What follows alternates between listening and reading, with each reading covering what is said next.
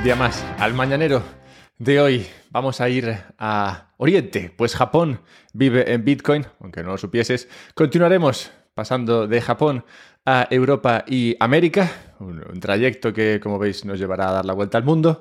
Seguiremos hablando de 2,1 niños, una cifra que es importante de aquí a que dejes de vivir. Y cerraremos el mañanero de hoy hablando de nuestro querido Nuriel Rubini y cómo la lluvia en China puede afectar a que tu invierno sea una maravilla. Bien, pues pasemos al comienzo entonces. Mejor, iniciemos esto.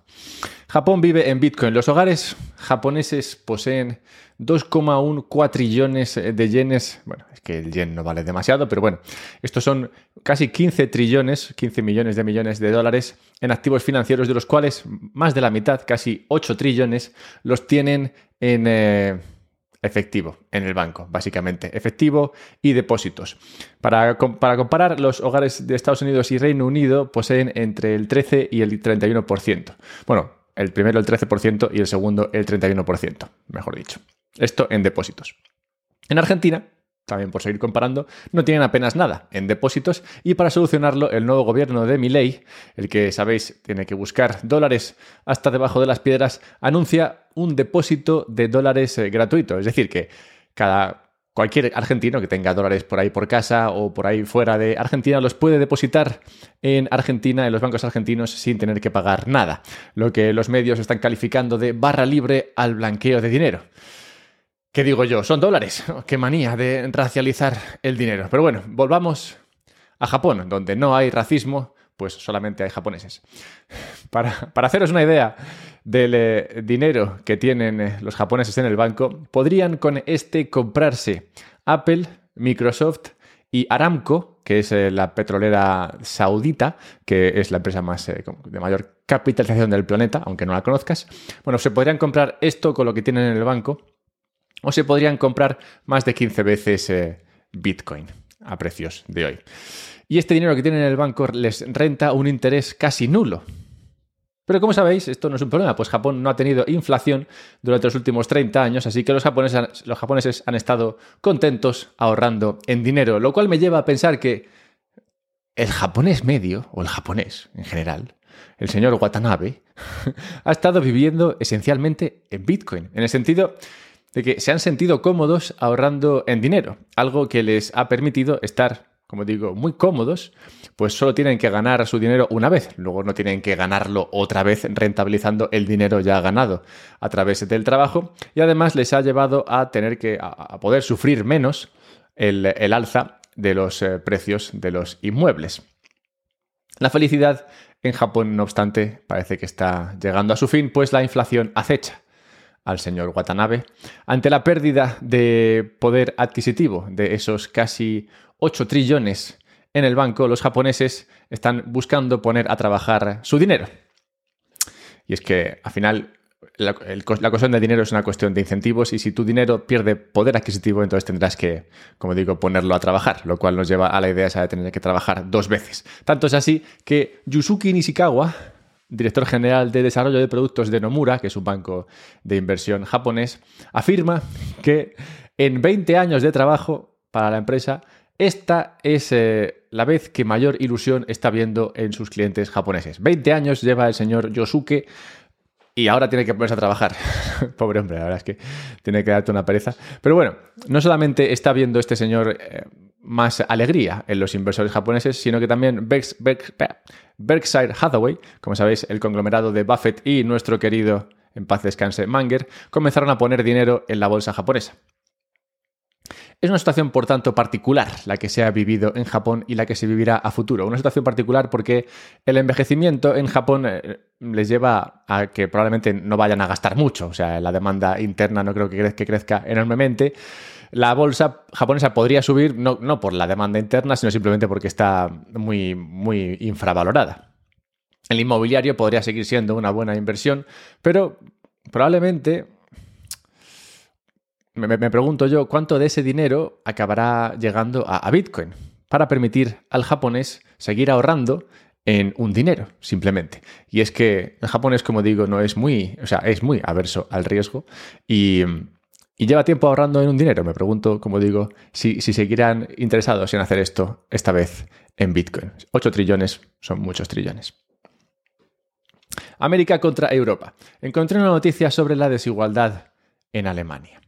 Es interesante porque sí, me sorprendió ver que hay ricos en Alemania. Los alemanes ricos son muy discretos, pero sí, existen. La riqueza de las fortunas multimillonarias de Alemania se reparte entre tan solo 4.300 hogares. Y la estimación de su patrimonio ronda entre unos 1,4 y 2 trillones de euros. O sea, más o menos una cuarta parte de lo que tienen todos los japoneses en depósitos, como decía antes. Pero lo interesante es, más allá de este fun fact, lo interesante es el objeto del estudio que comparte estos datos. Y su objetivo es abogar por la redistribución de la riqueza. El artículo da un oscuro giro cuando dice, cito, es una tarea demasiado ardua controlar la riqueza de 4.300 hogares para un aparato estatal tan sofisticado como el alemán, o simplemente sería demasiado embarazoso revelar la escasa contribución de esta vasta riqueza a las finanzas públicas. Continúo con la cita, o continúo citando el artículo. En la lucha contra la desigualdad, dice, un requisito esencial es la publicidad. Cierro cita. O dicho de otra manera, tenemos que enfrentar a pobres contra ricos para que la sociedad vaya mejor. Bueno, yo veo lagunas en ese argumento, pero es lo que están comentando aquí. Un argumento que dicen está respaldado por un estudio que muestra que en Europa dar a los votantes información sobre la desigualdad incrementa su preferencia por la redistribución. Como comentan Julia Girman y Christoph Trautwetter, de la Red Alemana de Justicia Fiscal, lo que le falta al público alemán es información adecuada sobre la estructura básica de su propia sociedad. Sorprendentemente o no, esto de publicitar la desigualdad, o más bien publicitar lo que tienen unos frente a lo que tienen otros, no funciona en Estados Unidos, donde expuestos a la misma información sobre desigualdad, el americano reduce su preferencia por la redistribución. Dos visiones, por tanto, contrapuestas, donde, de acuerdo a este estudio, el europeo ve injusticia y envidia, el americano ve meritocracia y oportunidad. Supongo que esto explica cómo va en América y cómo va en Europa. Y como esto no va a cambiar en el corto plazo, puedes esperar que en los próximos años se persiga más la riqueza en Europa para hacer frente a las deudas incurridas por los gobiernos para tratar inútilmente de reducir la desigualdad. Igual, entonces, compensa ser un poquito más como los alemanes, discretos con la acumulación de riqueza, y por suerte, como sabéis, hay un activo que lo permite fácilmente. Guiño, guiño. 2,1 niños. Hay un titular en la prensa española que es interesante. Y el titular es el siguiente. Cito, se busca inquilino sin hijos. Cierro cita. En los últimos tiempos están proliferando requisitos como este en los portales de alquiler. Pues la nueva ley de vivienda dificulta los procesos de desahucio. Como sabéis, obliga al dueño a probar que no tiene a un inquilino considerado vulnerable en su casa. Un inquilino vulnerable sería uno que tiene familia. Cito a una persona del ramo. Antes, los dueños de las viviendas preferían alquilar a familias porque eran sinónimo de responsabilidad y estabilidad. Por ejemplo, porque no se iban a marchar pronto porque habían apuntado a sus hijos al colegio. Antes las familias eran sinónimo de largo plazo y ahora el largo plazo puede suponer un problema. Y que haya niños, otro, porque tienen más probabilidades de ser considerados inquilinos vulnerables. Por tanto, si tú eres un inquilino con familia y dejas de pagar tu alquiler, te conviertes en una especie de ocupa alquilado, pues es muy difícil que el propietario ejerza su propiedad y te expulse de la misma, y por tanto esto lleva a, como digo, anuncios como el de se busca inquilino sin hijos.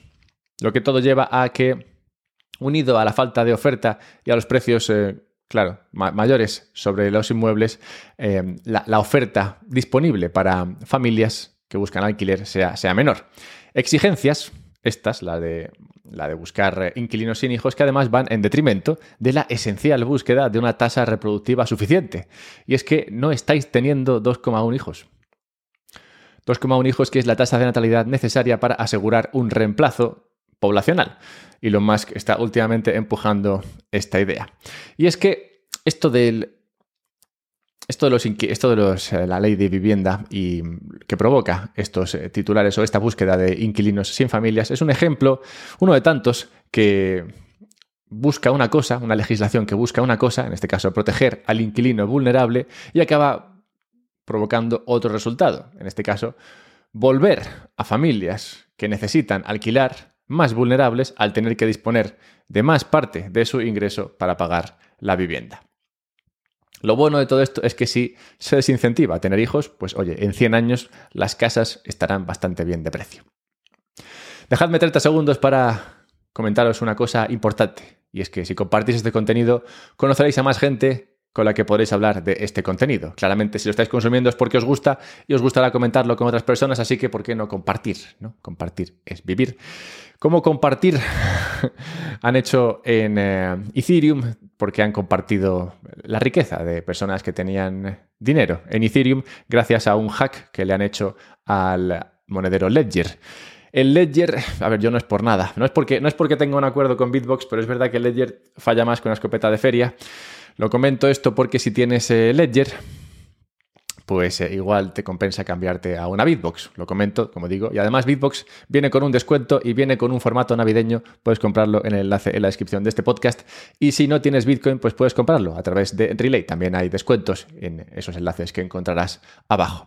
Y sigamos, pues Rubini se ha vuelto Bitcoiner. Bueno, todavía no, pero está en camino. Nouriel Roubini, conocido pronosticador de la muerte de Bitcoin, que la ha pronosticado varias veces sin conseguir acertar, publica un artículo en el Financial Times. Cito una parte de este artículo. En los últimos 15 años, a pesar de los avances en las tecnologías blockchain, dice Roubini, casi ninguna criptomoneda ha surgido como depósito confiable de valor. Y ninguna se ha convertido en un medio de intercambio generalizado. Cierro cita. Roubini aquí claramente está aceptando que Bitcoin ha servido como depósito de valor. Por mucho que le cueste decir la palabra Bitcoin, porque ya me dirás tú cuáles son esas otras criptomonedas. Pero bueno.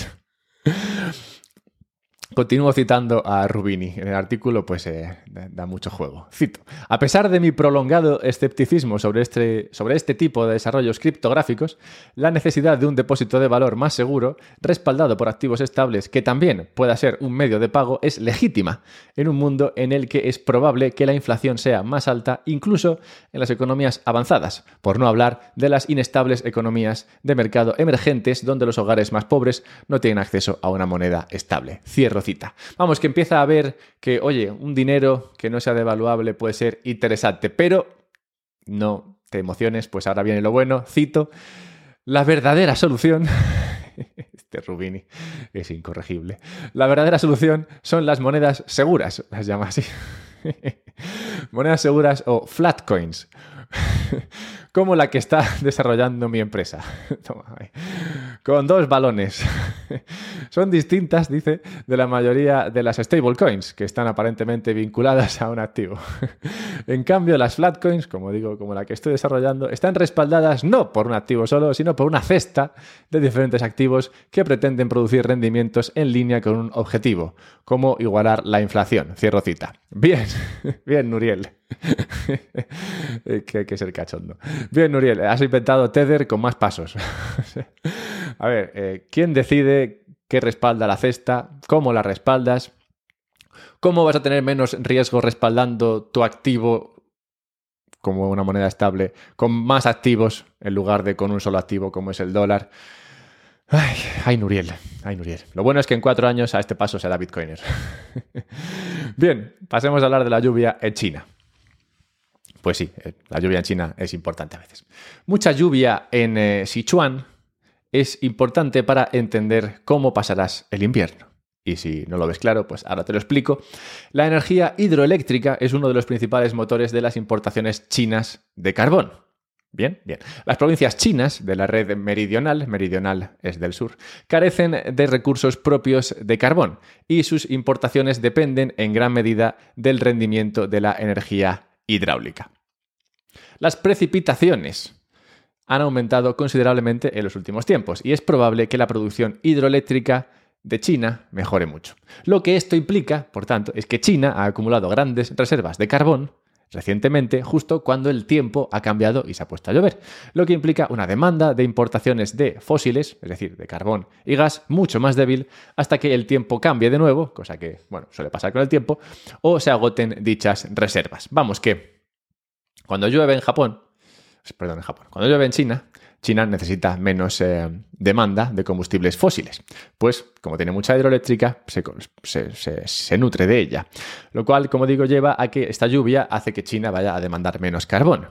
Si demanda menos carbón, bajará el precio del carbón en el mercado, lo que lo hará más atractivo frente al gas en países con menos recursos que podrán entonces comprar carbón en lugar de gas al ser más barato. Menor demanda de gas, que vendrá derivada de esa mayor compra de carbón, unida a mayor producción de gas por Estados Unidos que se está produciendo para servir a Europa, porque Europa ahora, como sabéis, no le compra a Rusia, hará que el gas baje de precio, lo que hará la producción de energía a través del gas menos rentable, lo que llevará a los productores de gas a buscar alternativas de demanda, lo que llevará a los productores de energía con gas natural a minar Bitcoin con gas natural. A ver, todo o nada de todo este argumento puede darse de esta manera. Pero es interesante ver cómo este razonamiento explica cómo la lluvia en el otro extremo del planeta puede afectar lo que vas a pagar para calentarte este invierno. Y arrojar luz sobre una importante verdad, y es que mayor o más cantidad de energía es o equivale a mayor tranquilidad. Y por eso cualquier nueva demanda de energía que haga el producir energía más rentable, como la que viene de la demanda por parte de la blockchain de Bitcoin, es buena para la humanidad. ¿Cómo es bueno para la humanidad fumar menos? Y es que en la necrológica de hoy tenemos que recordar la muerte, en tal día como hoy, de Walt Disney, quien murió por cáncer de pulmón a la pronta edad de 65 años. Bueno, pronta entre comillas. Walt Disney es quien he elegido para hoy. Pues Walt, te gustará más o menos, confiarás. Estarás más de acuerdo o menos con sus ideas, pero tienes que estar de acuerdo conmigo en que encontró la manera correcta de transmitir un mensaje. Y esto tiene mucho valor por sí mismo, porque, aquí se habla de unos mensajes concretos, en otros medios se habla de otros mensajes, cada uno tendrá los suyos, pero plantear mensajes o comunicarlos de la manera adecuada creo que es muy importante. Y en este sentido, creo que Walt Disney encontró una manera, épica, irreemplazable, creo, de contar historias. Así que, oye, chapó por Walt Disney. Y nada, pasad buen fin de semana. Pasadlo compartiendo este contenido, si así queréis, buscándome en Twitter, @alberto_mera, comprando Bitcoin. Pues es una gran actividad. Si así os apetece, podéis hacerlo a través de Relay y guardándolo, sobre todo, en una Bitbox y tocando lo menos posible un Ledger. No por nada.